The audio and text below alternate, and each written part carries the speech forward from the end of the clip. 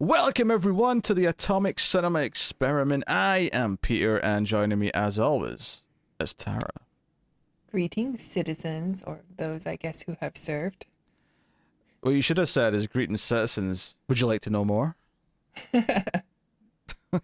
Well, if they're a citizen, that means they've served, right? Only those people get to be citizens. Oh, true, yes. And in the context of the movie we're watching, yes. So it's a sci-fi movie podcast. We get together, we've watched the movie, we talk about it.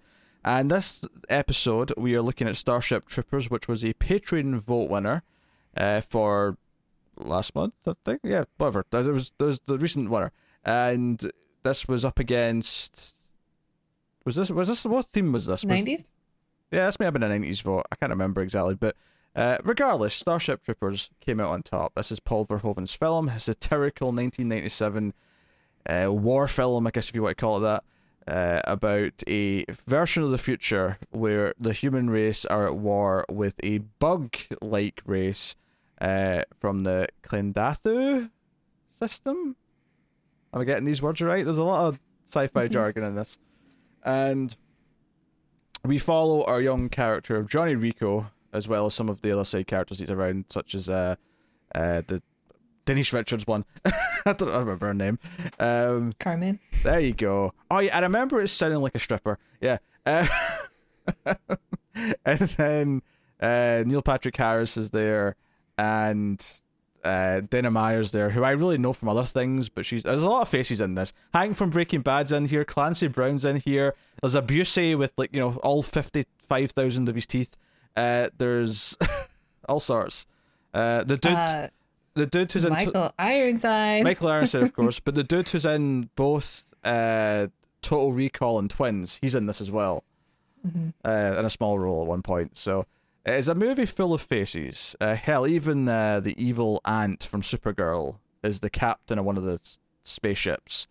Yeah, I know her from not Supergirl, but from Third Rock from the Sun. She's Tommy's singing instructor that he has a crush on. Ah, yeah. I mean, I probably know from that too. But that was just when I looked at her, because I was like, I recognise her face and it's annoying me. Supergirl was the first one that jumped out, and I was like, okay, that's what it is. It's Supergirl. But yeah, I probably know from that too. So there you go. So yeah, the all-star cast, not necessarily all A-listers. I wouldn't necessarily describe Denise Richards as someone who...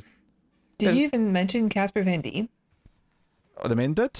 Has he ever been anything else? Starship Troopers 2. Is he actually in Starship Troopers 2? I think so, or maybe 3.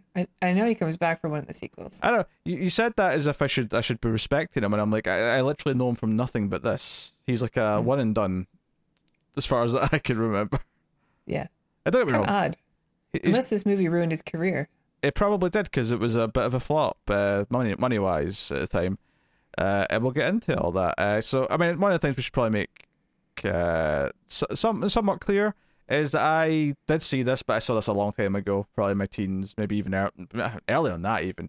No, I was like 11, because I remember being disappointed that there was a whole naked shower scene where there's a lot of people with their tops off, but Denise Richards yeah, she was not in that scene. And to 11-year-old me, that was very disappointing. I want to make that very clear. The appeal of Denise Richards has very much waned since my preteen years, but at the time she was the most magical being on earth, and it was very disappointing that her boobs were not on display in that movie. But aside from that, I was not that in love with it at the time. Admittedly, it's maybe a film that one appreciates a bit more later in life, which is why it'll be interesting to see how it sort of worked for me now as an adult. So Tara, on the other hand, you've seen this a number of times. Yes. And have been very outspoken to me specifically about rewatching it with fresh eyes. So, well, we just talked about it because it was on my list of the top 50 sci-fi movies of all time. Oh yeah, but that's hardly the first time you've mentioned it to me to go back and watch it again. Yeah, I mean, I think a lot of people need to. Yep. Well, it was. I mean, I've thrown my father under the bus before, but I think he represents a lot of people who watched the movie thinking that this was going to be a serious film without getting the satire. And when you watch it knowing the satire, it's a completely different experience. So we're going to get into it then and find out how we feel. So, I mean, I always ask you first anyway, even though in this case I think my answer's probably the more interesting one, given that... How dare you? No, just in the sense that mine might have changed since I last saw it, because it's been such a long time. Uh-huh. That's all I mean. But regardless, Tara, how did you feel upon this viewing of Starship Troopers? I still love it.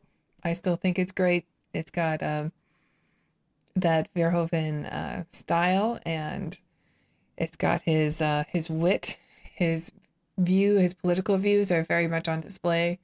I think the special effects, although it came out at a rough time for special effects, actually hold up pretty well for the bugs.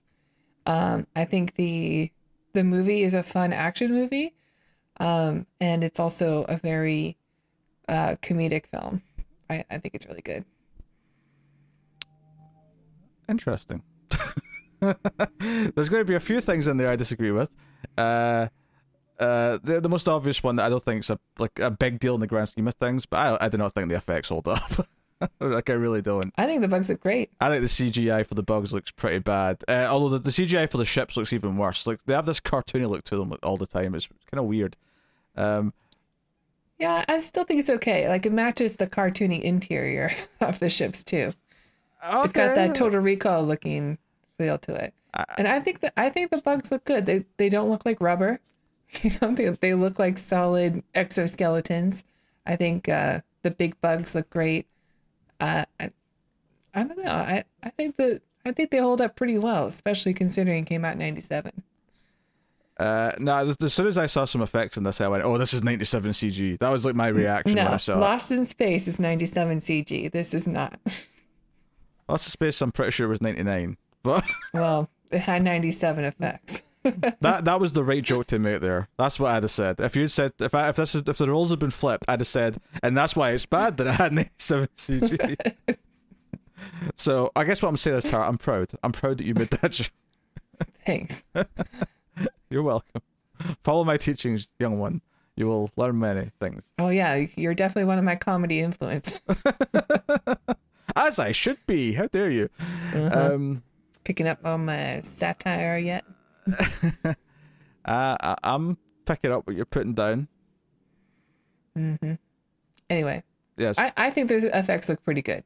I don't think they hold up that well. They're not the worst from the era, don't get me wrong, by no means. But it's so effects heavy, it's so effects reliant, because there's so many like exteriors of ships, there's so many big fights with the big bugs, and whenever there's a practical bug effect, it looks good because they've got like a practical, claw or Lots leg of or something. Or there's goose spraying about. Yeah, that stuff's fine. But I think I'm going to disappoint you here, because I don't have this revelation with this movie that I think you were hoping I was going to have. It's like, I appreciate the satire, like I do. Like I think the satire's there, and I get what it's saying. And some things were making me chuckle here or there. I enjoy seeing certain actors pop up, and some of the points that it makes are definitely worth making.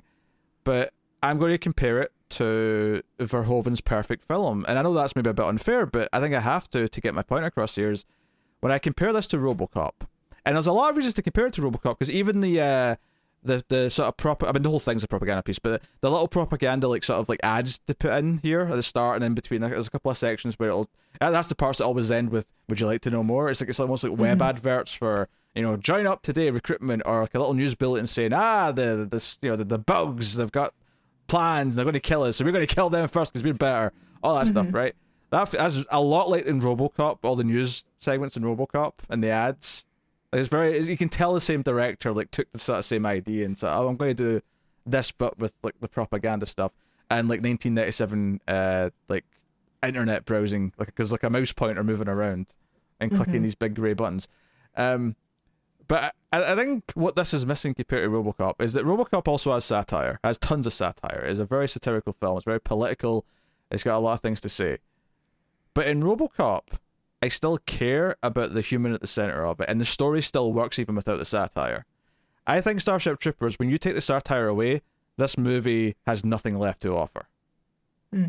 I think it's all the satire. It's all, I don't want to say it's one note, because that's a bit unfair, because it's definitely got a lot more thought put into it than that.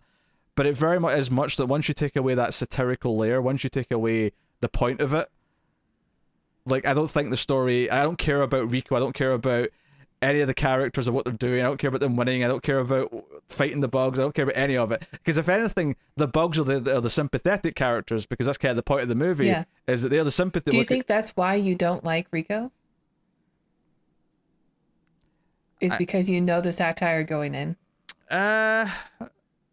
He's just bland from the start. He never becomes more than just like a sort of, like, he's kind of meant to be a boring Aryan race dude. That's kind of the point of him.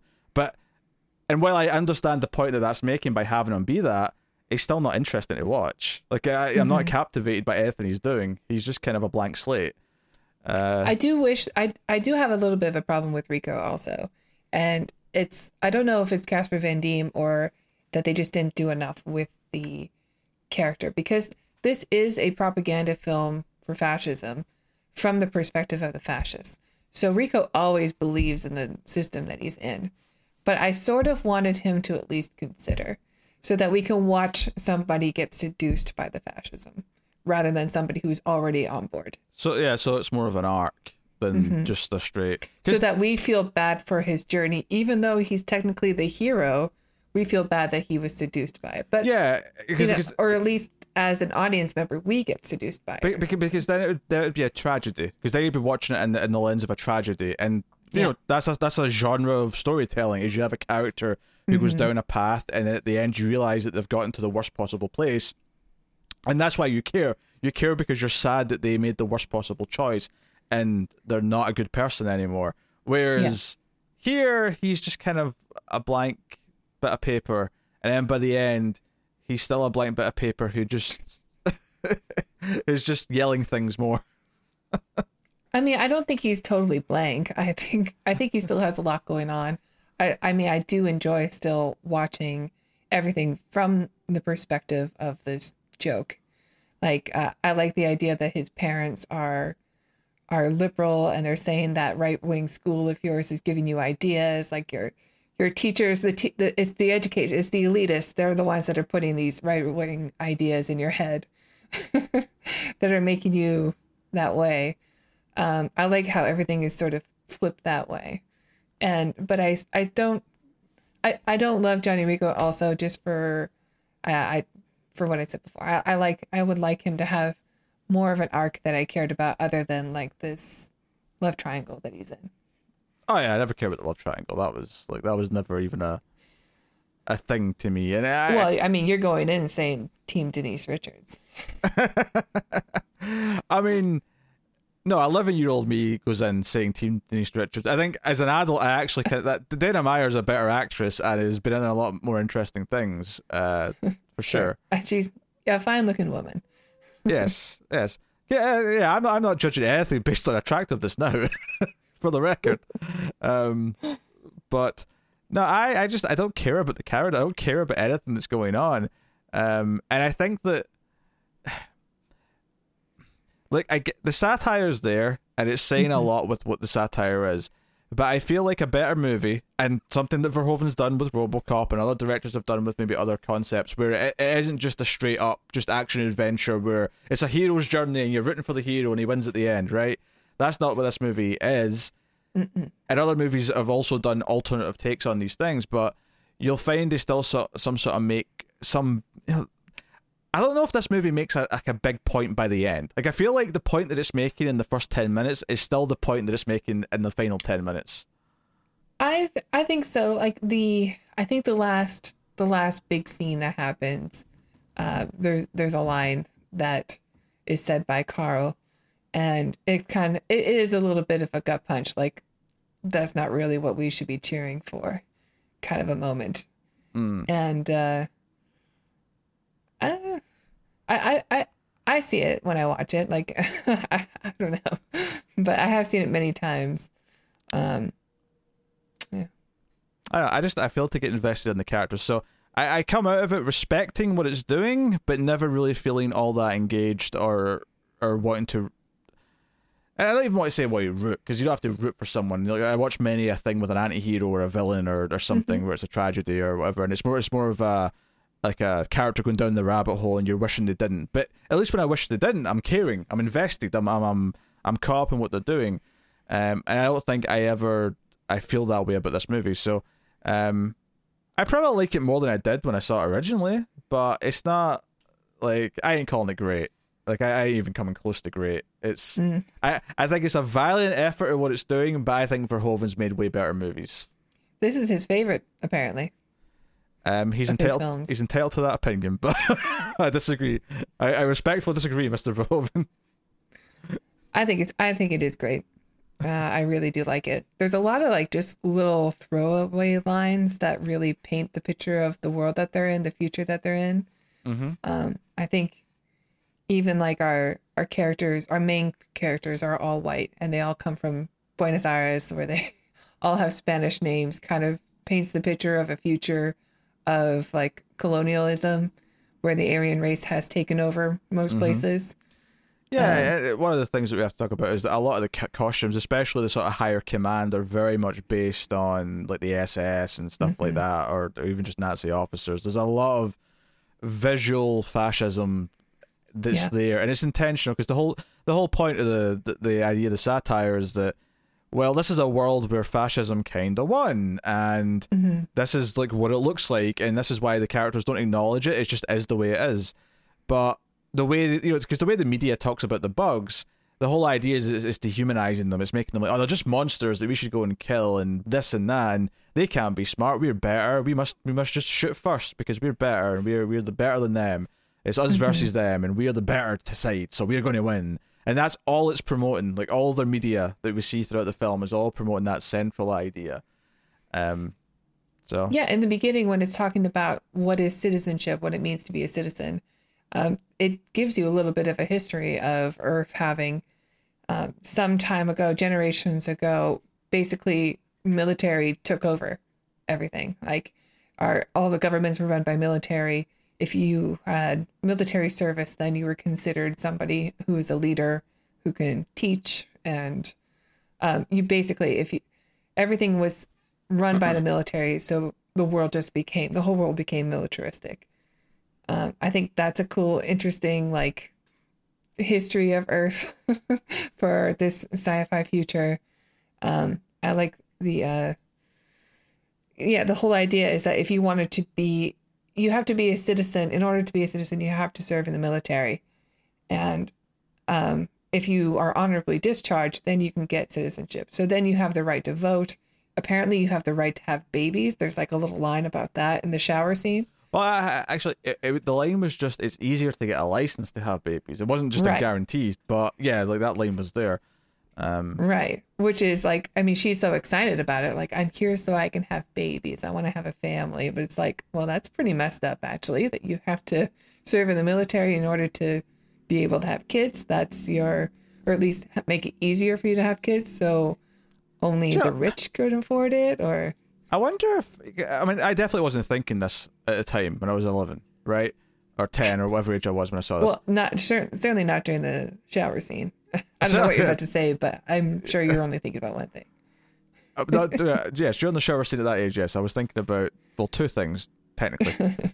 But, no, like, I'm pretty sure when I was 11, I'm sure I wasn't thinking about it at the time, but I do wonder if part of what turned me off about it so much and why it felt so weird is, even though I didn't even know what my ideas of, like, what I considered to be like my political allegiance, or what I'd seen as like right or wrong, or what my beliefs were, like, I never like said them out loud, never thought about them even, but I wonder if it's just like, because I took it straight and less as a satire, the fact that it was so fascist was just off-putting to me, even though I couldn't have necessarily contextualized what that meant or why that was. And I wonder if that's why I took a dislike to it at the time. Now I can appreciate the satire. I still think it's just okay though overall. But you know, yeah. There's another line that's sort of throwaway in like the middle of the movie where a reporter is talking about the bugs, and the whole reason why the bugs are attacking us is just because we were invading them like before. And so this is really just a retaliation thing, and they're like, we're just going to kill all the bugs. Yeah, I was getting some, America looking for oil kind of like parallels here. Yeah. It's just this little moment where you go, it takes you back into the, like, if you were really into the film and starting to root for these people, it takes you back out into it. Like, oh yeah, this is satire. These are not the good guys. Yeah, no, the humans are the bad guys in this. There's no doubt about it. And hell, even if the start, even the propaganda thing that starts off the whole movie, which is just that I'm doing my part, and then the kid says I'm doing mine, and they all sort of chuckle. Even the kid's doing his part. Yeah. Right from that moment, I'm like, I don't like these human beings. Like, I hate this human race. It's like all these troopers are like handing guns to kids, like rifles to kids to like play around with. Like, pretend you're shooting a bug. Yeah.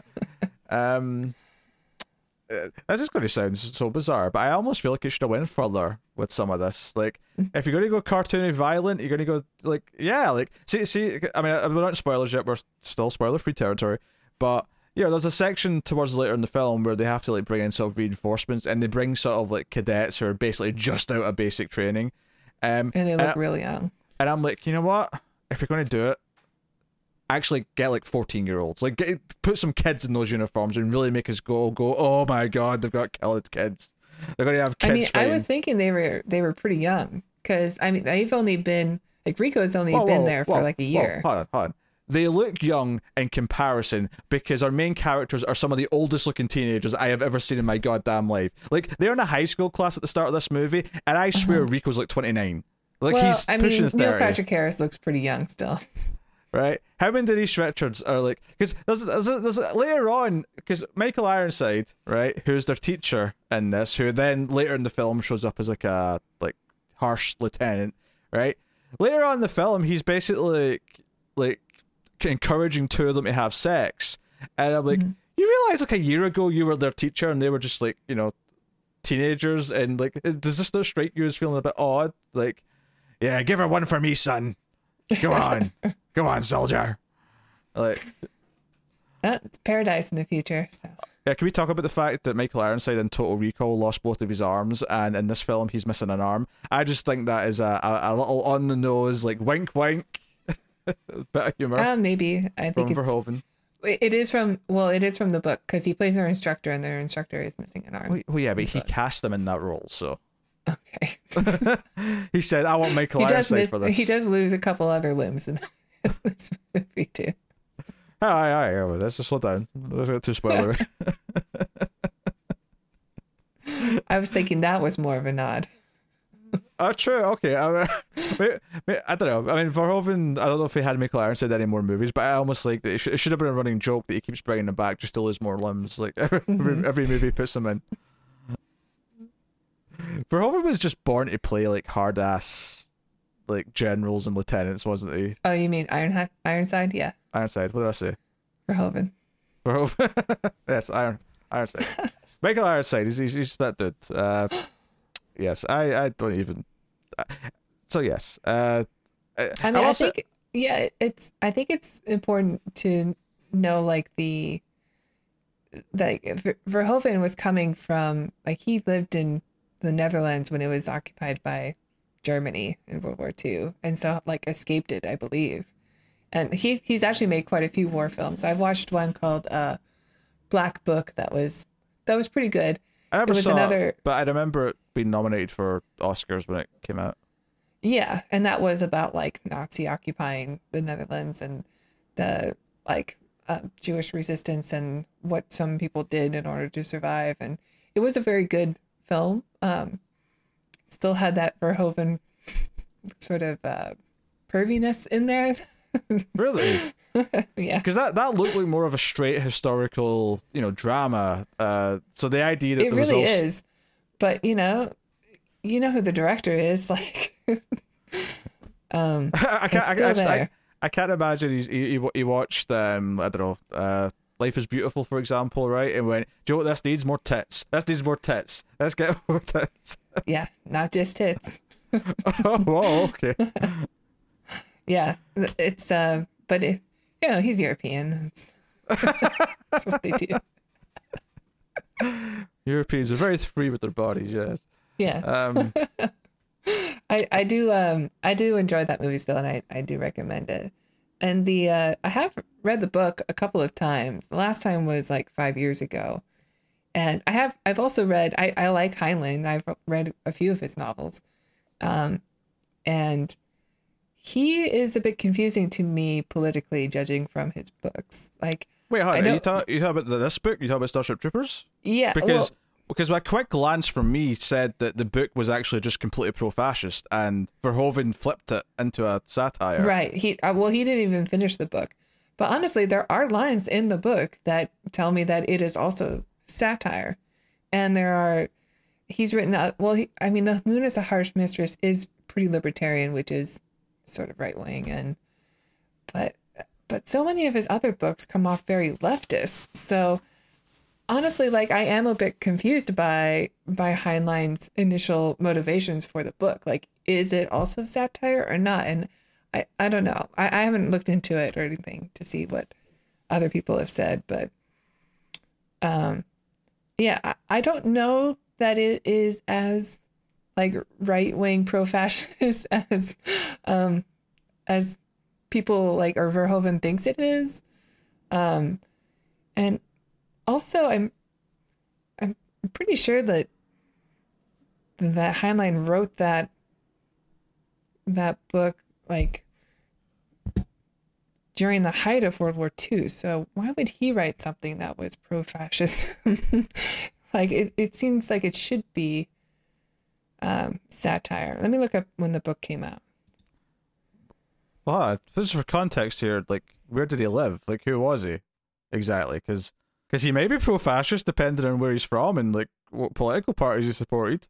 Just looking from his profile on Wikipedia, it says Heinlein repeatedly addressed certain social themes: the importance of individual liberty and self-reliance, the nature of sexual relationships, the obligation individuals owe to their societies, influence of organized religion on culture and government, and the tendency of society to repress nonconformist thoughts.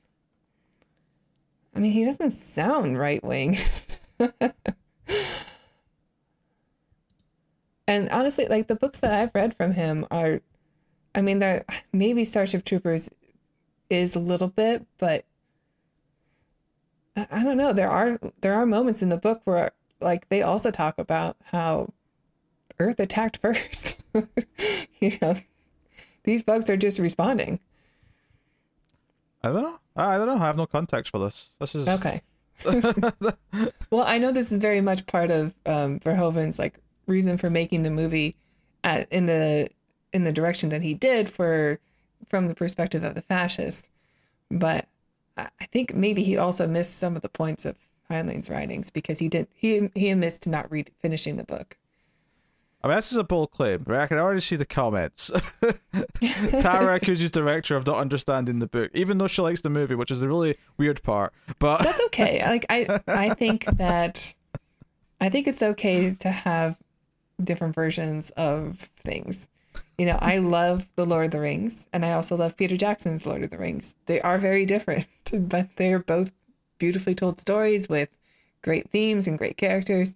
I love the Shining film from Kubrick. I'm sure the book is good too. Never read it. I mean, I'll stick up for Kubrick's The Shining, Yeah. but no comment on The Lord of the Rings. The 12 hours of sleep, as I call it. But You are alone on your lonely mountain. I am hate not. Lord of the Rings. Other people think Lord of the Rings is boring. That is not me. That is not just me. They're wrong people. Those people probably also don't like or appreciate this movie. If I take one more step, it'll be the most steps I've ever taken from home. If I take another step, this will be the new most steps I've ever taken from home. Another step. Did you see that like 12-hour cut? I of the didn't film? know. No, but that's probably why it's in my head, as someone mentioned it recently to me. Yeah. Because I wouldn't remember that line was in the movie. I don't remember scenes from that movie. Are you kidding me? I know it all by heart. I remember people walking around in Groots at one point in the second one, I think. That was the extent of my memory. And just the third one having about 1 million endings and never, just like, I kept thinking I was done. And then it was like, no, there's another scene. And I'm like, screw you, movie. Screw you, movie. It's a beautiful movie with a beautiful ending. I said, though, the Hobbit trilogy makes it look like gold. But that's that's a debate for another time. We are talking about fantasy here. We're the science fiction podcast, damn it. Let's get back to the task at hand, which is Starship Troopers. An excellent film. Well, it's okay. It's okay. I'll say this: the music's very good. I like the score. It's the same composer who did RoboCop, and you can tell. I think there's definitely some moments. There's some stuff towards there when they're like creeping around in like caves, and there was like just these little things. Because obviously the main brassy bit sounds kind of RoboCop-y because the big brass, but there's some of the little mysterious bits of music actually also made me think, even probably more so, that it was actually almost directly little bits of the RoboCop score, and I'm like, Basil, I'm paying attention to you. I see you using some of your same tricks again. I also like the score. I think it's very militaristic. It's very appropriate for the film. It's bombastic. Cadenlatu, whatever the place is called. That track is really good, and Verhoeven clearly knew it was good because he used it in the end credits as well. So fair play. All right, well, I think we should play again to spoilers soon, so I will take this time to thank our Patreon producers for the month. So thank you to Tyler Hess, Cindy Palacios, David Sharp, Board Now, Al Tribesman, Christopher Moy, Brett Williams, and David Brown. Thank you to you guys for being Patreon producers. That means you're $20 or more. So, Tara, go into your Patreon plug, please. Sure. If you enjoy our show and the reviews, please check out our Patreon page. It's patreon.com/MildFuzzTV. And if you donate as low as $1 per month, you will get access to bonus episodes of The Ace. So if you're looking for your favorite B movies like Time Cop or 1995's Judge Dredd, some David Carradine gems, please check out the Patreon page. And if you donate $5 per month, you will get access to these reviews 1 day early. Some other shows you get a week early. So thank you. There you go. So full spoilers from this point on for Starship Troopers, the Party Poopers. Oh, no. I know. Also, we're probably going to do all the sequels on our on our Ace bonus episodes. That's true. We'll probably the sequels to this will probably be bonus material. Although I feel like we promised Tremors first, though. I think we have to start with the Tremors sequels before we get the sequels to this. I think we have enough room. Yeah, we can alternate. You want to do a Tremors 2, then a Starship Troopers 2. I don't want to forget what happens.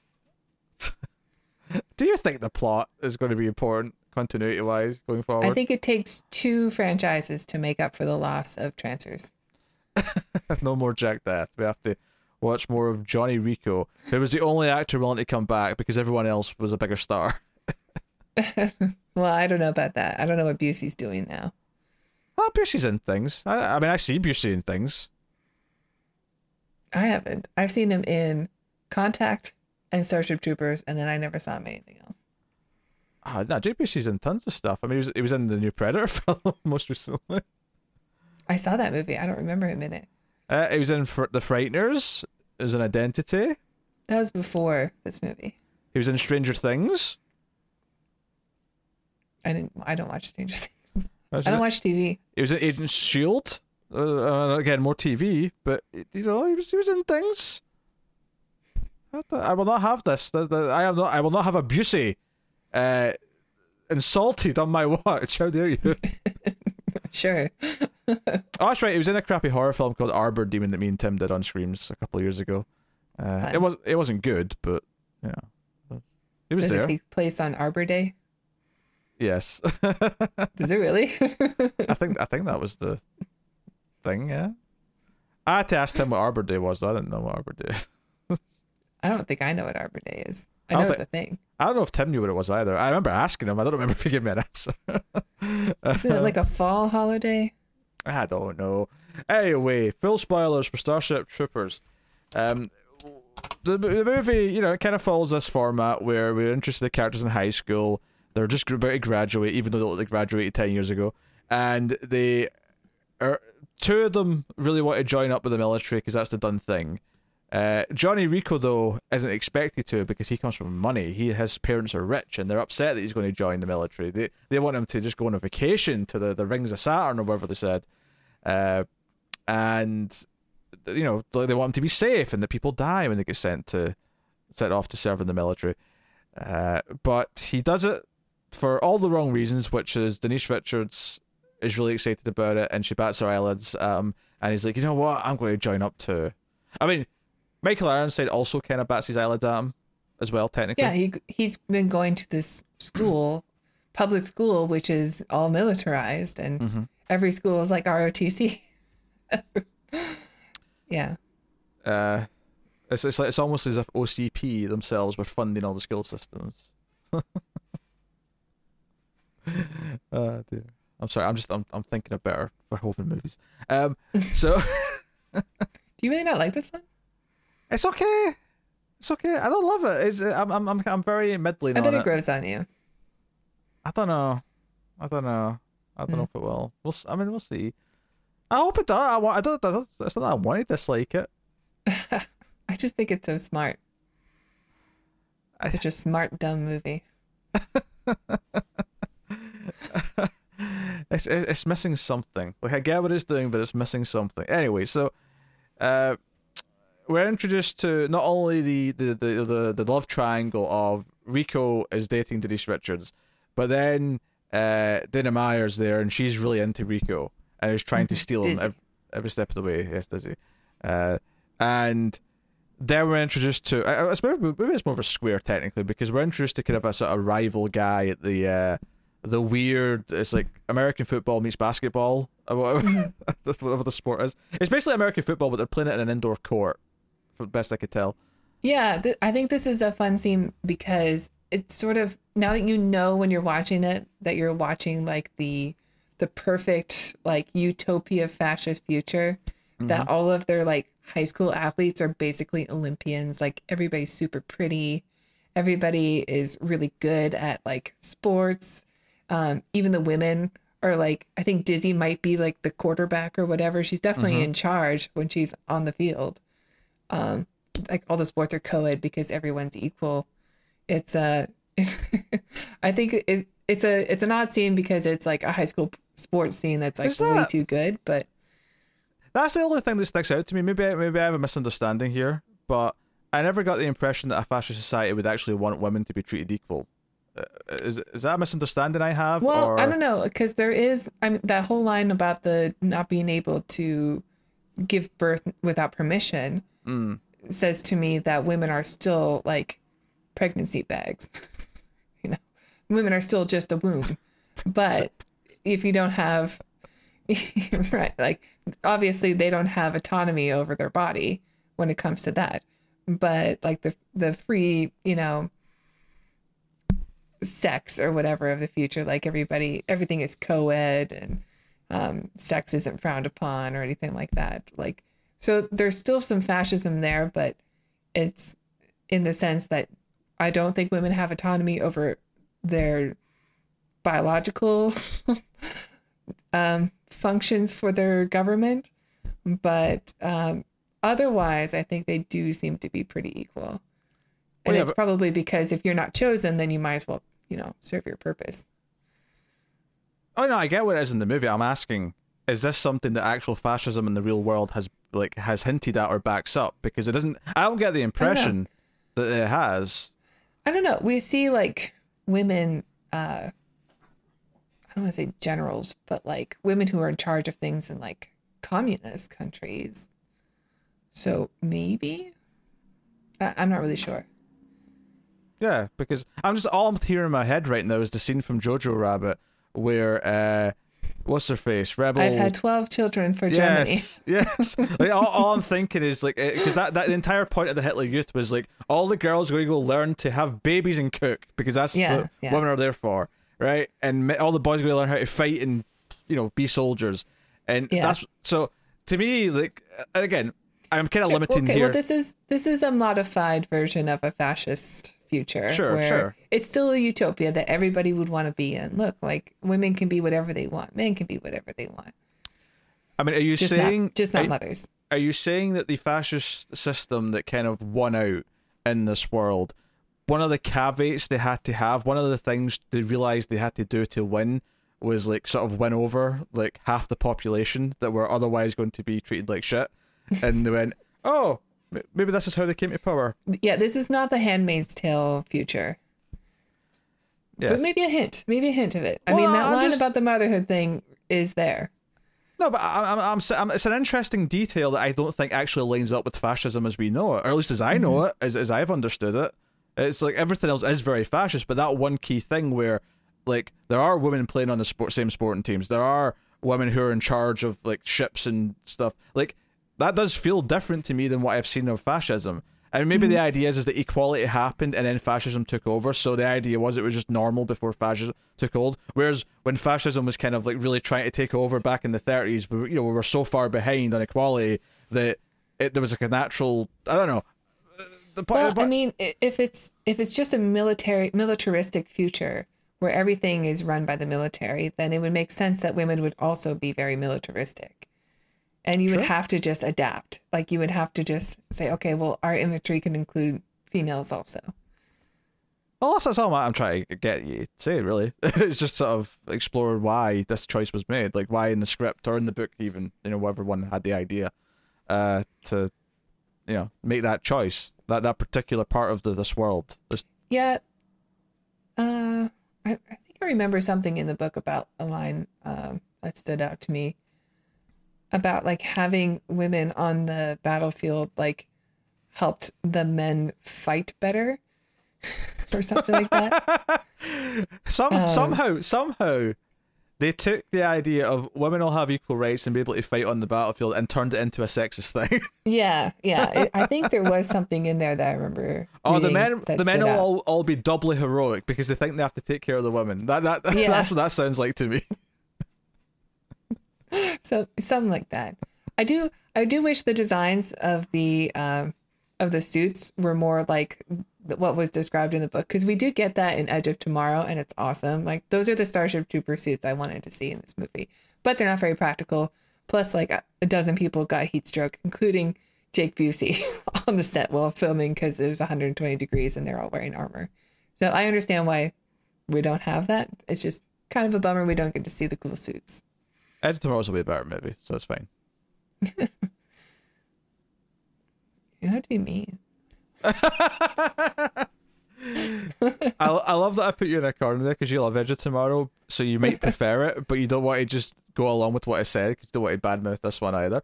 So no, I don't. I think you're taking like the opposite side because I'm being so positive, and you think it's kind of okay, but you have to come off as like the bad cop. I think because you think it's excellent and I think it's just okay. I think inherently I am the bad cop. Oh yeah, definitely. On the scale, you don't have to jazz it up. Yes, I do. It's a show. It's maybe entertaining. We are the top radio. We are the NPR of movie reviews. Quid pro quo and all that jazz. You gotta be whipping it back and forth, all that. So, anyway, so yeah, so I love how we actually talked about them playing a sport, and that led to that. There's a lot in this film. Hey, to be fair, I'll give it credit, right? That one idea of this sport, and the fact that the quote unquote quarterback, because I don't even know what the quarterback does. Stupid sports. It seems some sort of football-ish. Yeah. I don't know. But even like that, it did lead to some good conversation. So if nothing else, I'll say it succeeds as a science fiction film because it's making me talk about things and it's making me think about things. I just don't know how much I actually enjoyed the story of actually watching it. Okay, that's all I'm saying. But yeah, so he signs up and they basically take a test, and on that first day they're basically I said basically like 3 times there. I apologize. You're a horrible co-host. I know. Co-host? How dare you? Oh, fine. You lead the conversation then. If you're hosting, you host. As host, I demand that you do it. You seem to think host is a position of power. It is simply not. The one who gets paid is the one who does it.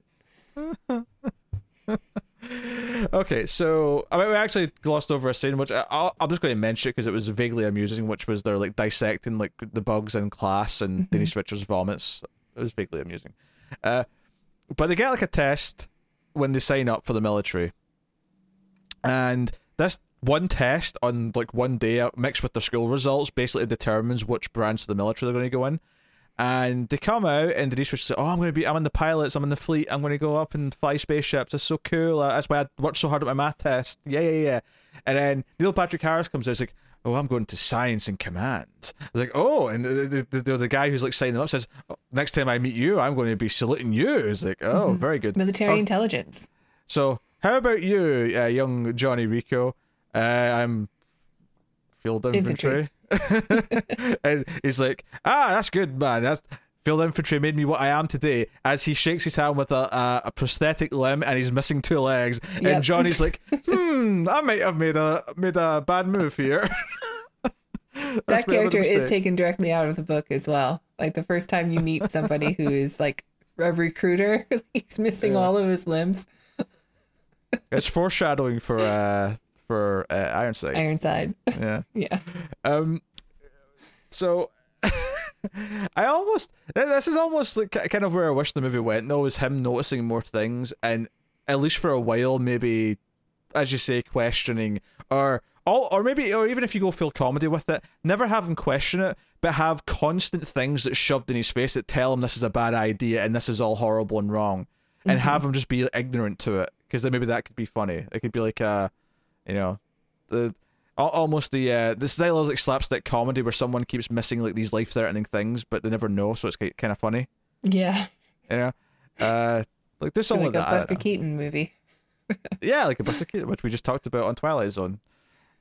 So I don't know. Anyway, so they kind of split up at that point though. They all vow to be friends forever, and they're going to have this long distance relationship as Denise Richards and her main vanilla white dude and Johnny Rico. Vanilla White. As they go off to boot camp.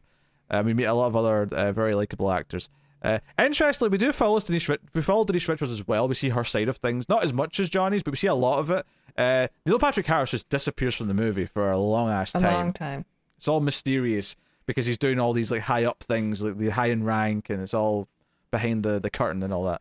But there is some over the top stuff at boot camp. There's like the Clancy Brown makes Jake Busey put his hand out to prove why learning how to throw a knife is important, and just throws a knife at his hand just to make a point.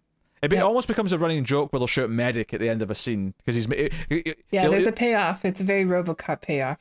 It is a very RoboCop payoff because Johnny, when he's in charge, they're doing like a live fire exercise against dummies, and someone's helmet's malfunctioning, even though we get no impression that the helmets do anything other than just sit in their head. Well, I think it's a communication thing. Okay. He says, I can't hear you guys, something's wrong with my helmet. And yeah, he takes off the helmet. And then we see another recruit like get lasered by the enemy dummies and shoot him in the face, and it's a pretty fun prosthetic. Yeah, his head goes pop. For lack of a better term. And naturally he gets in trouble, and we actually get like but that's when he shouts medic. That's when he shouts medic, and it's pretty funny. And he gets lashes for this. He gets 10 lashes, and it's either 10 lashes or the walk of shame home, not allowed to become a citizen. But this is all an example again of this system and its archaic kind of ideas, to the point where Clancy Brown even leans in and says, "Biting this, it helps. Trust me, I know." Or even later on when he becomes the new Michael Ironside, because that's essentially what happens: is he takes over and like starts saying all the same things that he did. And then it's just perpetrating. Come on, apes, you want to live forever? People to turn into the same versions of what's already been, just a cycle of the same fascist people. That value all the wrong things. That value shooting first and not thinking ever or asking questions ever. just shoot first. That's it. That's all you need to do. But he kind of bonds with Jake Busey, and he bonds with Dana Meyer, who does end up in the same squad. She claims not to have requested to move there because of him, even though we know otherwise. Yeah. Actually, that was one of the other themes that stuck out to me in this part of the film, is how little privacy anyone has, which I guess is also, like, here it's in a jokey way where he's trying to, like, watch messages that has been sent to him, or he's trying to send a message, and everyone's in the background showing their ass or cracking jokes. But, you know, when you think about fascism, a big part of it is that no one's allowed their own individual thought. Like, everyone's always been monitored, everyone has to, like, you know, be towing the government line, or you'll be, you know, never heard of again. You'll be taken in the middle of the night. Oh, sure. Yeah. I'm sure their video emails that they send to each other On disk. are screened. On disk as well. Yeah. They're screened CD-ROMs. beforehand. On CD-ROMs. They say write to me, but it's just like a video call. Yeah. I like that. So they're all looking over his shoulder when she dumps him, and they all get kind of awkward, and Jake Busey's like, "You've still got me." It does look like modern day boot camp in a way, though, because it is very much like that. I assume you've seen Full Metal Jacket? Of course. Yeah. I mean, that movie was made in, the 70s, and it's still, boot camp is very much exactly the same as in that movie, at least American boot camp. It's just one big room that you're in with bunks around it with no privacy for 2 months. Well, yeah, I'm sure this is just based on what boot camp's like, but with the sci-fi touches, you know, on top. Yeah. He actually ends up quitting, and he wants to go home because he talks to his parents, and he's like, parents, it's not working out. I'm going to come out. And they're very happy. But then it turns out that, because one of the things the bugs, you know, are doing, you know, is that they're sending meteors to Earth, and a meteor hits Buenos Aires and kills his parents and millions of other people, and that's when he storms into the Hank from Breaking Bad, and he's like, "Sir, forget that I resigned. Reinstate me. I want to kill these bugs." Yep. That's what it takes, right? A big attack. That's all it takes to become radicalized. Yeah, apparently so. So. I like this better though when it's Batman. I relate to the Batman way of doing this more. The lone, misunderstood. I mean, he wasn't going to take the walk of shame home, right? He wasn't going to do it, but then they gave him the lashings, and that was like a moment where he decided, like, this isn't for me. Because even when he's taking the lashings, like, you see the other recruit, the one that actually shot the gun under his, supervision, she's on her way home. Mm-hmm. And so he feels responsible. The lashings are, something he's done, but he's made the decision to go home anyway. And there is a bit of a defeatist thing there, but maybe it was also that the lashings kind of put something in his mind, like, maybe this isn't right. Maybe this isn't the right way to do something. Well, I think part of it as well is that if he has an arc in the movie, it's kind of just losing whatever he has left of his humanity, and the idea that he feels guilty about the person that died and the person who had to get kicked out, and then it becomes personal. And by the time he gets, post, Ironside, where he becomes the lieutenant and he's yelling things like, keep fighting or I'll shoot you myself, or, things like that. He just kind of loses any type of his, he becomes just one of the drones. He's just one of the parts of the machine, the fastest machine. I mean, this came out, before 9/11, but after that happened, obviously, a lot of Americans gave up their freedoms willingly and allowed things like the Patriot Act to go through, or supported, invading Iraq. And it was because we were just like, well, whatever it takes to get retribution for what happened. And without thinking, like, are we doing, is what we're doing wrong? And I think Rico has that moment of, well, his hometown was killed by bugs, including his family. And it's just immediately, I want to join up. I don't want to quit. He gets his radicalism back. Yep. He has this motivation that drives him forward, and the characters, interact again. Like, they run into each other, particularly him and Denise Richards, and it ends up fighting because the douchebag that he was having a bit of a rivalry with in the sports team, of course, turns out to be also in the flight portion of the military, and he ends up actually he maneuvered his way to be the superior to Denise Richards, so that he's there by her side, giving her orders. And we never actually see it get romantic. They almost kiss at one point, but they're interrupted, and it never actually explicitly shows us them having a romantic. I mean, you assume it's happening, you never see it, but Yeah. Did you like Amy Smart showing up for a little cameo too? That was for kind of fun. two scenes. Yeah. Do you know what's funny is that I didn't really know who Amy Smart was, but she was on Stargirl this past year, and that's where I kind of know her from. Oh, so yeah. it took me a second to recognize a few her. movies, not good movies, but ones that I had seen. She's in Kevin Smith movies, I think. She not? I want to say. Maybe. I don't know. Maybe I'm wrong. She's like so far down the cast list because she's like barely a speaking part. I mean, she was in The Butterfly Effect. She was in. I've seen that. Unfortunately, the Jason Statham one, where he takes the drugs that with the adrenaline drug. Crank. She was in a horrible horror film called Mirrors with Kiefer Sutherland that I saw. Oh, she was in Road Trip. I saw that back in the day. No, I don't imagine that's aged well. Yeah. Wait. Probably not.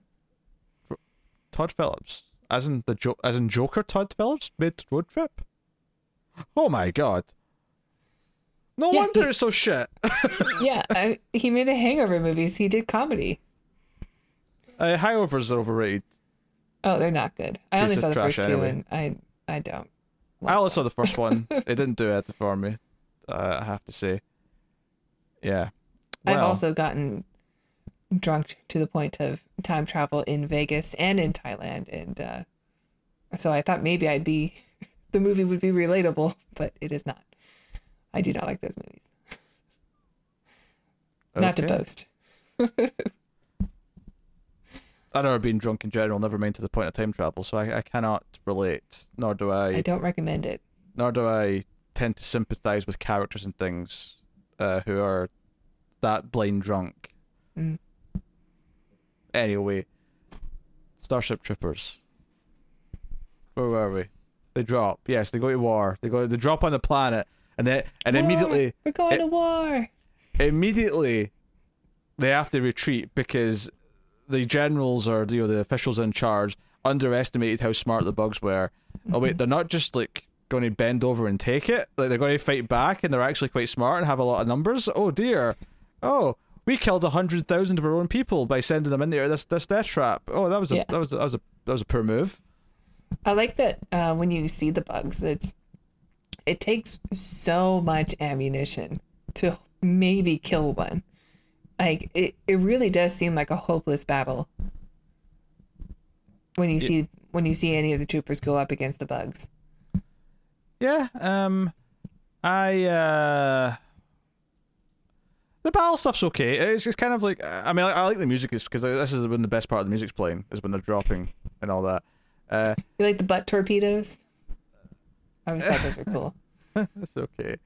I think the problem is that like I think the look of the infantry are very colonial marines, and there's a lot of aliens in this. Yeah, and I think that's also something that hurts it is because Aliens is a perfect movie, and drawing comparisons to Aliens is never going to help you. Like it's never going to help you. There is one guy at the end who has a very Bill Paxton death. That is true. Yes. You want some? You want more? You want some too? There is that. Because that's actually one of the other things the movie does is the movie actually starts with a scene from here.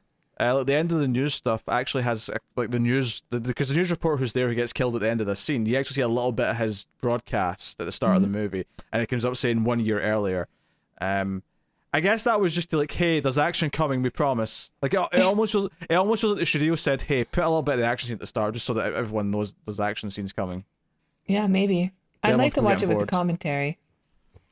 But I don't own the Blu-ray. I just stream it. Yes, I don't know if it'll be Criterion one day. I don't know about that. Maybe. Like, I don't know. There's some questionable Criterion choices, all right? I think Verhoeven's going to have some. Well, yeah, but it's not about what they want to give a Criterion to. It's about whether or not they'll give the rights from the studio to be allowed to make one. I'm sure if they could do a Criterion of Rear Window, they'd have done one by now because it's like the Hitchcock's best movie, but they can't just take it from Universal. That's a pretty bold claim. I stand by it. Best movie. People can come fight me. There's like RoboCop's Verhoeven's best movie. Come at me, bros. Well, I mean, I would agree with that also, but man, Total Recall and Starship Troopers are great. Total Recall's great. Total Recall was a pleasant surprise when we visited that last year. I was like, oh, hey, you know what? This is actually really good. This is much better than my memory served me. I think my Verhoeven opinion rose at least a good point that day. It was a nice, feel good story. Yeah, this is kind of just. I mean, it's better than I remember, but it's not. Because after they drop, right, and a lot of them die, and we still, I mean, that's the main cast still there. Rico was actually declared dead on the records, but he's actually fine. He's in like a tank getting his leg wound fixed. And by this point they've all got tattoos, like his squad. They've all bonded. Death from above. This is when they get sent off to this unit that's known for being really good, and this is where Michael Ironside shows up with a robotic hand. He's running this squad, and this is where they, and again, this idea that we'll reward you if you're the best soldiers possible, because after they have like some successful fights where Rico like rides on the top of a big bug and like shoots it from above, and it's this big over the top scene. I love all the bug blood. It's just like bright orange or bright green, and it's or like there's one guy who's shooting a bug and he's just getting mustard like thrown on in the entire scene. but he gives them like, hey, if you give us the best, I'll give you the best. Then he hands them out lots of booze and like beer and a fiddle and like sports balls to play with and all sorts, and encourages Rico and Dana Myers to have sex. Gives them 10 extra minutes to get the deed done, and nice. Then this is kind of like where the movie again maybe goes back to its metaphor a little bit, because then the bugs turn out to be smart enough to lay a trap, because they go to this outpost, there's been a distress call and everyone's dead, and they're kind of like getting in here and it's like, oh, what happened here? Everyone's already dead. And the guy who's over by the comms like says had like his head's been drilled and the brain's missing, as if like something like was trying to access knowledge. And they're like, shit, these things may actually be quite smart. Like, what's that? They're using tactics and stuff. Like, we did see some like, I want to call it like propaganda TV, but maybe a little bit of two scientists debating whether or not there was a hive mind, like a brain bug, that was organizing everything. So this sort of confirms that. Yeah, it felt kind of like a scientist on a right-wing channel trying to tell us about like, climate change. The idea of a brain bug offends me. Yeah. I was getting like visions of someone saying, climate change is real, and this is the things that's going to start happening. It was what are you talking about? I just saw snow outside. You're an idiot. Yeah, it was very much like that, like turn up to 11. It was great. But and this is where the guy from Total Recall and Twins shows up. He pops out of a closet, literally. Well, actually, it's a freezer. It's a freezer because he's shivering. It's a freezer he was hiding in. But it's a trap. They've basically laid this trap. They actually they forced the human that had his head drilled in to make the distress call to lure people in. This was all a trap, and this is where Michael Ironside, bless him, like loses his legs. He gets sucked into a pit. Yep. And then insists that Rico shoot him. He's like, you know what you do. You know what you do. Do it. Come on. He could have been like that recruiting guy. It could have been. He wasn't going to be like that, though. Too proud. It's too proud, yes. Which, again, kind of shows like a paradox in their way of thinking, where this guy, the recruiting at the start, it's sort of almost been like brainwashed to talk about how proud he is of his time and that he did what he did for his not just his country, but his entire race. Mm-hmm. And Michael Ironside, though, like before this, when he's like, I'm not going to live like that. I'm not going to live like someone who has no legs. Shoot me now. Like, I mean, well, he was dying. They could have taken him. They had fancy medicine. He could have survived. He could have gone into the little fishbowl. Mm-hmm. Exactly. But I mean, this is one of the better action sequences actually. When they're trying to defend this outpost, they're trying to hold out until some backup shows up to evacuate them. It's probably, I think, better than the actual drop action sequence, because the drop action sequence, once they land, it's just a mess of things happening. There's just hundreds of people running around. Here, there's actually like a base that they're trying to defend. They've got a variety of weapons. They're throwing grenades at mouths. It's daytime. Yeah, you can see things better. Yeah, it's daytime. Dana Meyer does get skewered here though, and but it's okay because she got to be with Rico. Yes. I don't know what to make of that line, to be honest. Like that was her one goal in life. That's she is Eponine, and Denise Richards is Cosette, and she just got to have her one. So I got a Les Mis poster in the back. So yeah, don't think I didn't notice, by the way, that during the quote unquote love scene, she tells him that she loves him, and he just kisses her, and that's it. He never actually says it back. So all I could think of during this scene was she's like, "It's okay because I got to have you," and I'm like, "Yeah."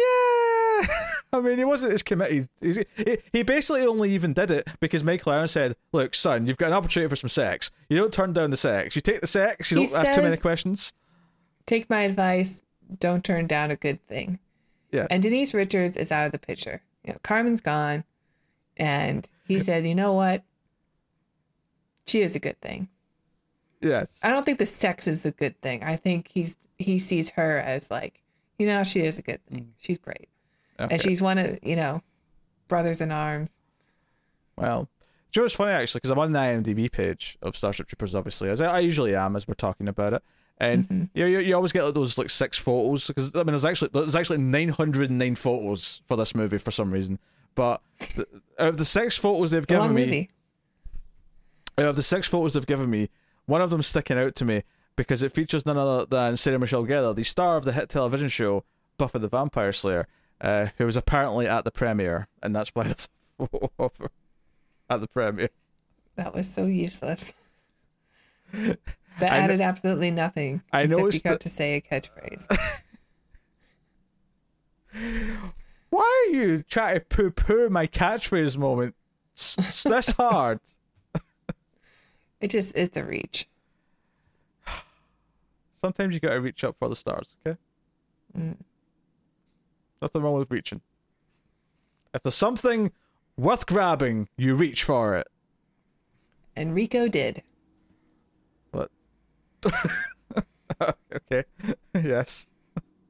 So then there's a big fight. This is where Neil Patrick Harris shows back up, and one thing we glossed over at the start actually is that there's one scene at the start that shows us that he has telepathy, which is actually so random. Like, it introduces this idea that he can tell. I think it's just like he's ferret. He can tell it to go and like cause chaos with his mum. Yeah. And he can't communicate with humans, at least not yet. But he's like training himself to try and like develop his abilities. And one of the commercials we get halfway through the movie is like saying, "Hey, could you be psychic? Then use your psychic powers for good." But just like Babylon 5, humans' next stage of evolution will be psychic abilities. Yes. Babylon 5, a good piece of science fiction. Yes.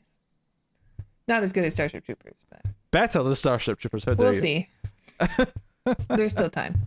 I'm invested. There is no Londo Mollari equivalent in this movie, right? I defy you to even point at someone with half the energy and charisma. Michael Ironside and Clancy Brown. They're good. Don't get me wrong. They are good. But not Londo Mollari. That's not crazy now.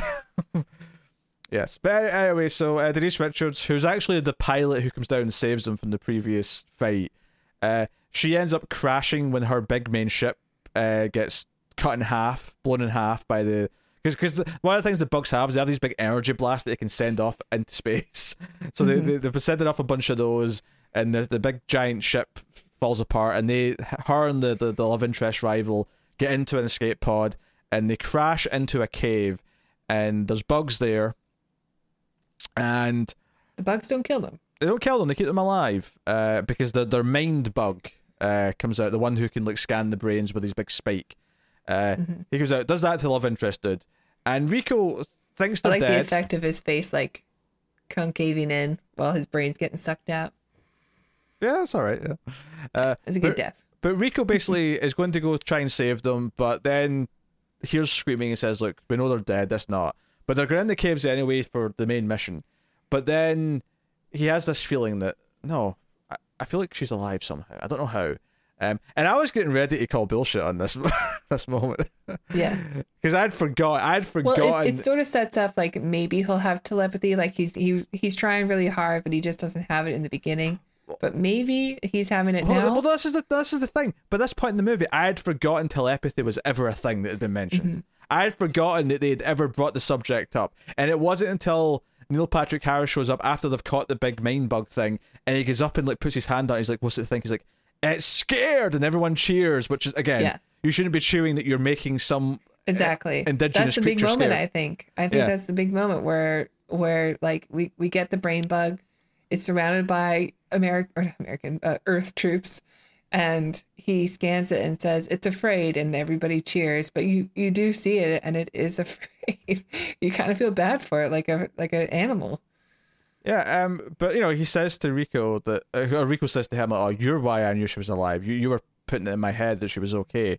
He's like, "That's classified," and I'm like, "Oh yeah, they set up telepathy at the start of the movie, and I'd completely forgotten because it hadn't been mentioned in such a long time." Outside of that one ad, which I guess did happen in the middle of the movie. Which the point of that they was bring up military intelligence a couple of times in the film. Yeah, but I'd completely forgotten the telepathy was even something that was brought up. So I was like, "Oh, okay, yeah, that was the thing. Sure, okay, whatever." And the movie just ends there. Rico's become Michael Ironside. It ends with another sort of like propaganda ad. Almost as if to capper the whole movie as one big propaganda movie. Almost as if this movie was made to recruit people. This isn't even like the real world in this fascist world. This is just like a movie they made for their own people, kind of thing. Exactly. And that's it's a fine idea. It's a fine idea. Like, I'm sorry I don't love it. I am. It's all right. I wish I liked it more. I want to like it more. There's a lot of reasons why I should like it more. There's a lot of good cast members in this. Not the main dude and not Denise Richards, but there's a lot of other good supporting cast sprinkled throughout. I like Casper Van Dien. He's got a great chin. He's no Robert Zadar. That's all I'm saying. No, he's no Zadar. That's for sure. That man, I think, had like elephantitis or something in his jaw.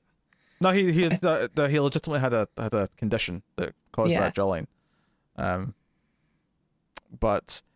And I only know that because someone looked it up when I was watching Samurai Cop like yesterday. Yeah, I think I've looked him up before because he's in like 3 episodes of Mystery Science Theater. It was a Maniac Cop, which ironically he's in with Bruce Campbell, who wrote an autobiography called "If Chins Could Kill," because he has a big chin, like for a normal person. But Zadar, I cracked this joke on stream, but if Bruce Campbell's chin could kill, then Zadar's chin could probably commit genocide because the thing is like huge. Yeah.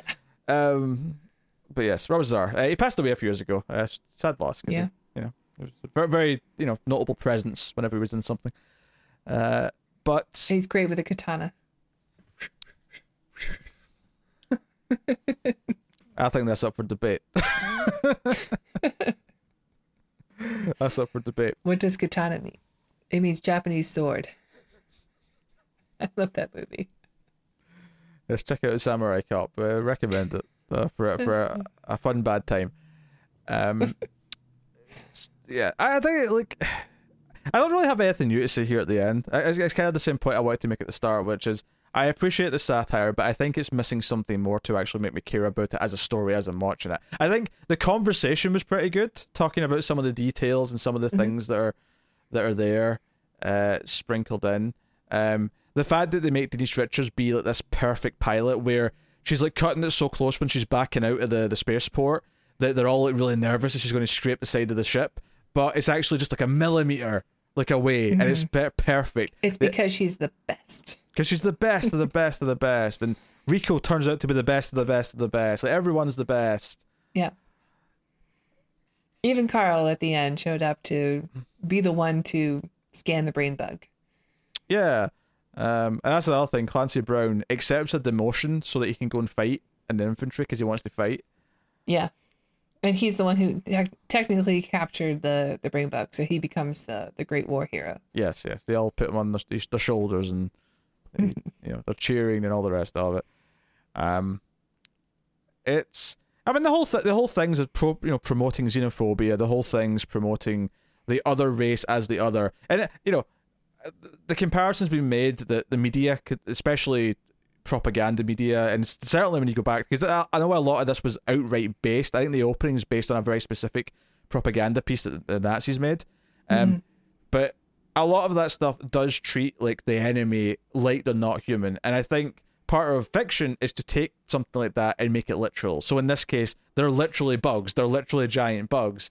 So that's why at face value, it's just that they're just being literal. But then as you stop to think about it, you realize that it is a metaphor, that it's satire. It's representing something that people actually do. I appreciate all these things.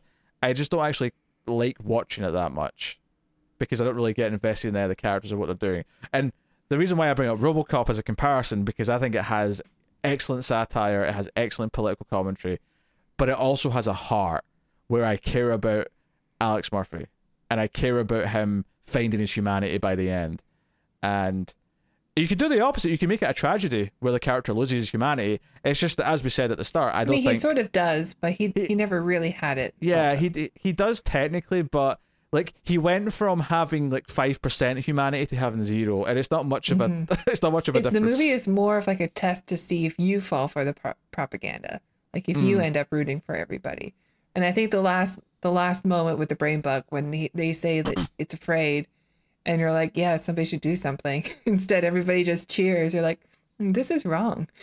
Like if you come out of the movie going, this is wrong, like what those people did was wrong. Do you think? Then you didn't fall for the propaganda.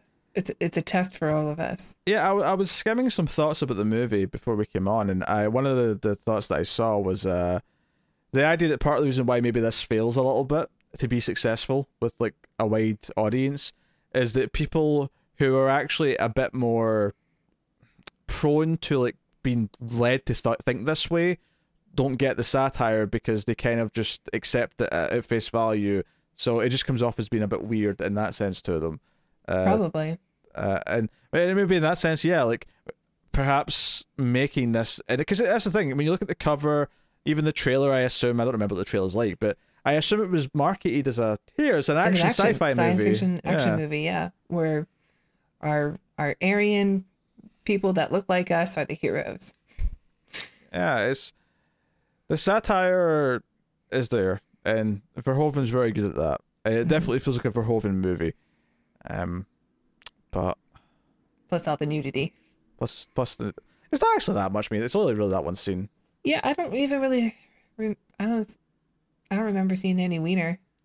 No, it was just boobs. There was no. Well, it's ass, but I mean, ass barely counts. Yeah, it barely counts. I did hear that, or I did read in the trivia that both Verhoeven and the guy who was doing the shooting, like, were also naked during that scene. To make everyone feel comfortable. Yeah. Would that make you feel comfortable? I feel like if I'm, Dana Meyer showing up to set, it's a fully nude scene, and the director's standing there with his wiener flapping about. I don't know if that makes me more comfortable. Well, I mean, he's European. Like, you'd probably expect it. Yeah. They got lots of nude beaches over there. Yeah, this is a mainland Europe thing, by the way. The UK is a bit more prudish than that. Oh, you guys are a lot of prudes. Whoa. We know this to be true. Hey, we actually allow R-rated content on regular TV channels after 9 o'clock, unlike your networks who have to censor things with the Yippee-Ki-Yay, Master Falcon, and things of that nature, right? Yeah, but some of those are gold. I love a good cheese and rice instead of Jesus Christ. They censored Jesus Christ? Yeah, when I was a kid. That's one I remember. Or the great scene in Point Break where Keanu Reeves is about to jump out of an airplane and he yells the F word. Instead is replaced with, "Let's do this," even though he's clearly just saying one syllable. Oh, dear. This whole like dubbed censorship was never a thing on TV in the UK. This was something I learned about when I was like in my 20s, because like someone casually made a it's definitely wrong, but it is fun. So there's some good ones. I'm sure there's some compilation you can find on YouTube of great dubs. Oh, probably. Yeah. Sounds like a hit. But yeah, Starship Troopers. Do you know, it's funny, like, I feel like I'm almost a minority now, because I feel like in the couple or so decades since this came out, it has developed a cult following, and there's so many, because even I searched for it to look up some opinions, like, every single headline or article was like, misunderstood gem, or forgotten masterpiece, or, you know, I'm like, I feel like I'm in the minority now, because I'm like, yeah, okay, I get what you're saying, but I still don't really like watching it that much. All right. So, we tried. Yeah, look, I'm not going to agree with the consensus on everything like this, like, you know. Yeah. We just got a comment on something recently said that it liked when we disagreed, because it leads to better conversation, apparently. So, What one was that? We tend to agree on most things. I think it was Conquest of the Planet of the Apes, which makes sense because that was a disagreeable. Yeah, disagreement. I said disagreeable. Clearly, I've been talking too long. All right, yeah, it's time to wrap this up. Yes. Well, okay. What are you going to rate Starship Troopers? I still love it. I do think it's like one of Verhoeven's best. I do like RoboCop more, and there are some issues I have with the film, but for the most part, like, I think it really works, and I do like the special effects in it. I think they hold up pretty well, and the satire is on point, if not never better, from Verhoeven. I'm gonna give it a 9.5. What? Are you absolutely off your mind? 9.5. Hey, I rated it pretty high on my list of the top 50. 9.5. Yeah. It goes up every time I watch it. So maybe next time it'll be a 10. I don't even... Oh, what? I mean, I came out of the movie going, that's a 9. That's a 9. But because you were being so negative, and then I was being extra positive, like, you know, I love this movie, so screw you, 9.5. This is... I don't even know what to say. I think I'm going to land on a 6. Ooh. Well, just to say, I respect what it's doing, but I don't think it gets up to the good category for me where I actually care about it as I'm watching it. Like, I appreciate, like, I laugh at some of the satirical moments and the jokes and things like that, but I never care about the story or about where it's going. So it's lacking a layer for me. It's lacking a layer where I can actually feel something for it, whether it's because I'm rooting for something or because I'm feeling the tragedy and I'm like sad because it's gone down this dark path or something. It's missing that layer, whatever that layer may be. What a shame. So I'm going to say this is so weird, but because everyone said it's misunderstood, I'm going to call overrated now. So to Starship Troopers, the overrated Verhoeven film. You're just doing this for the show. There's no way. Overrated. What I will say is that Total Recall that does make me want to revisit some other Verhoeven films from the 80s and 90s to see how I feel about them now, because I feel like you some might like Black Book. I thought that was pretty good. Yeah. Well, that was later, but I'm thinking like I saw Basic Instinct a long time ago, but I'm wondering if I'll actually really like it now. I disliked it at the time, but I don't really remember what I felt about it, to be honest. Well, when you're done with your Wim Wenders collection, maybe you can switch over to Verhoeven. Yes. I think it was a teenager watching that, so my mind was definitely on something very specific during a couple of those scenes, but... We all know which one. Yeah. And now because I'm thinking of Sharon Stone, I'm just thinking back to Total Recall, when Arnold's like, consider that a divorce. I agree. Total Recall is excellent. Imagine like the plot of Basic Instinct's playing out, and you got all this like steamy stuff with Michael Douglas and Sharon Stone, and then Arnold just bursts in the door with a machine gun and shoots and goes, "Consider that a divorce!" like halfway through the movie. Consider that a divorce. Oh, it's great. All right, there you go. That's the ratings. Tara is going to do her pose after I give you the word. The word. Actually, no, the phrase is, would you like to know more? Put that in the comments. Would you like to know more? In the comments, if you made it this far into the review, Tara's going to pose for the thumbnail, so here we go. 3, 2, 1, pose. Get it? Oh my Do you know how much more work it is to like cut around your fingers when you do something like that? Well, screw you. Is that like? I feel no sympathy. That's intentional because I was mean towards your movie. Oh boy, over 1,000 reviews on IMDb for this one. That's a lot. Wow. Unique subversive masterpiece. I have a feeling most of them are going to be on my side. Best satire since Doctor Strangelove. These are bold statements. Claimants. I can't speak anymore. But yes. I bet you have to search pretty far to find one that supports your opinion. Well, even the ones who don't like it won't support my opinion of it. Like, the ones who don't like it just don't get what it's doing, and they think it's a bad action movie. I'm somewhere else. Oh, it's this 1 out of 10. Let's read this one. Right, I'm going to read this. It's like it's not that long. Right, this is from 1999. Ooh. Right, from a user called Arkil. I love fascism. It's titled Pathetic. Mm.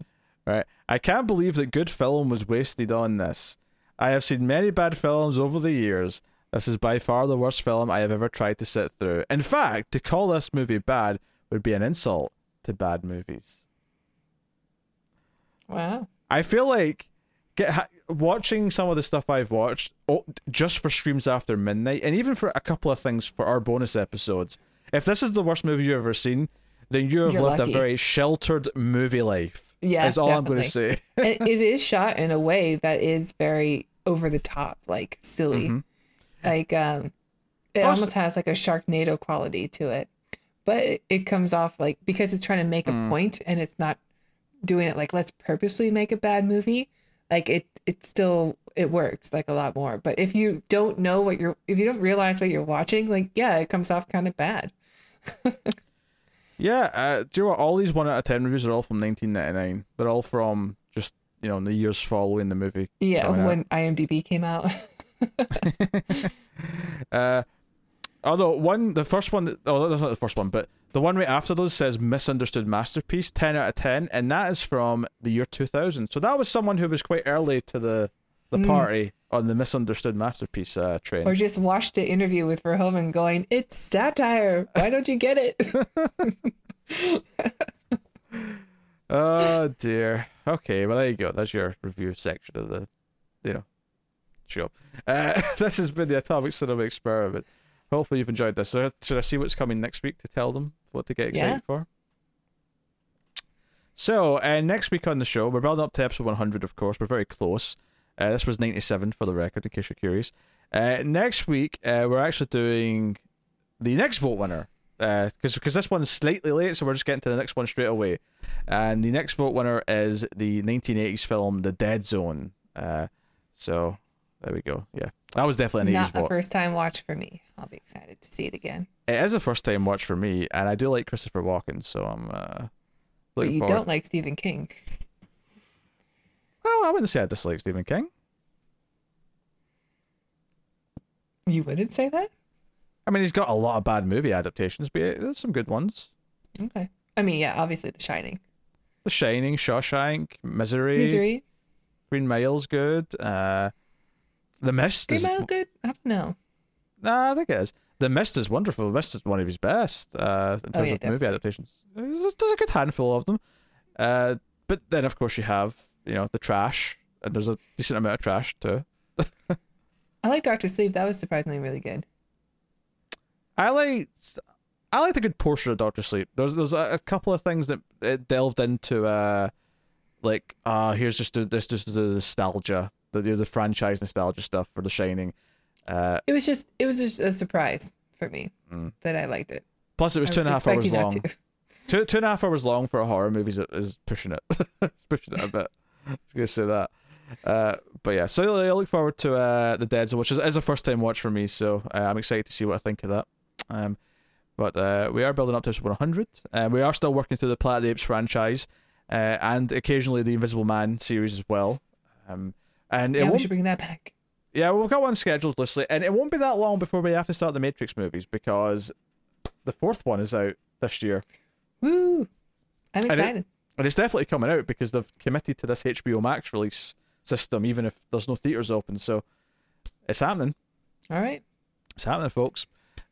Which also means we'll definitely be starting Godzilla movies this year because Godzilla vs. King Kong's coming out as well.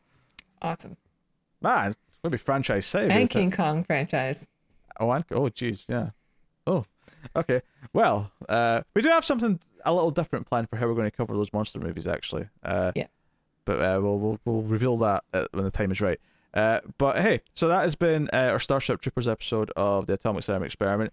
Feel free to tell me that I don't understand the genius of Starship Troopers in the comments below. Although, I get it. I just don't love it. It's, it's fine. I get what it's doing. RoboCop's better. Much better than even. So, yes. I agree. By half a point.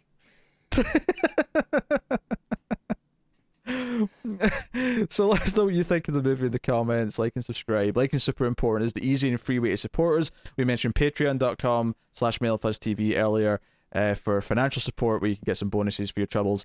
And of course, if Tara would like to promote anything else we do for you to go check out. If you're interested in epic science fiction long-form storytelling, you can check out our Babylon 5 reviews. We are still on season 1, but it's a first-time watch for us, so yes, please head on over and check that out and follow along with us. It's been fun. Babylon 5, better than Starship Troopers. Send tweet.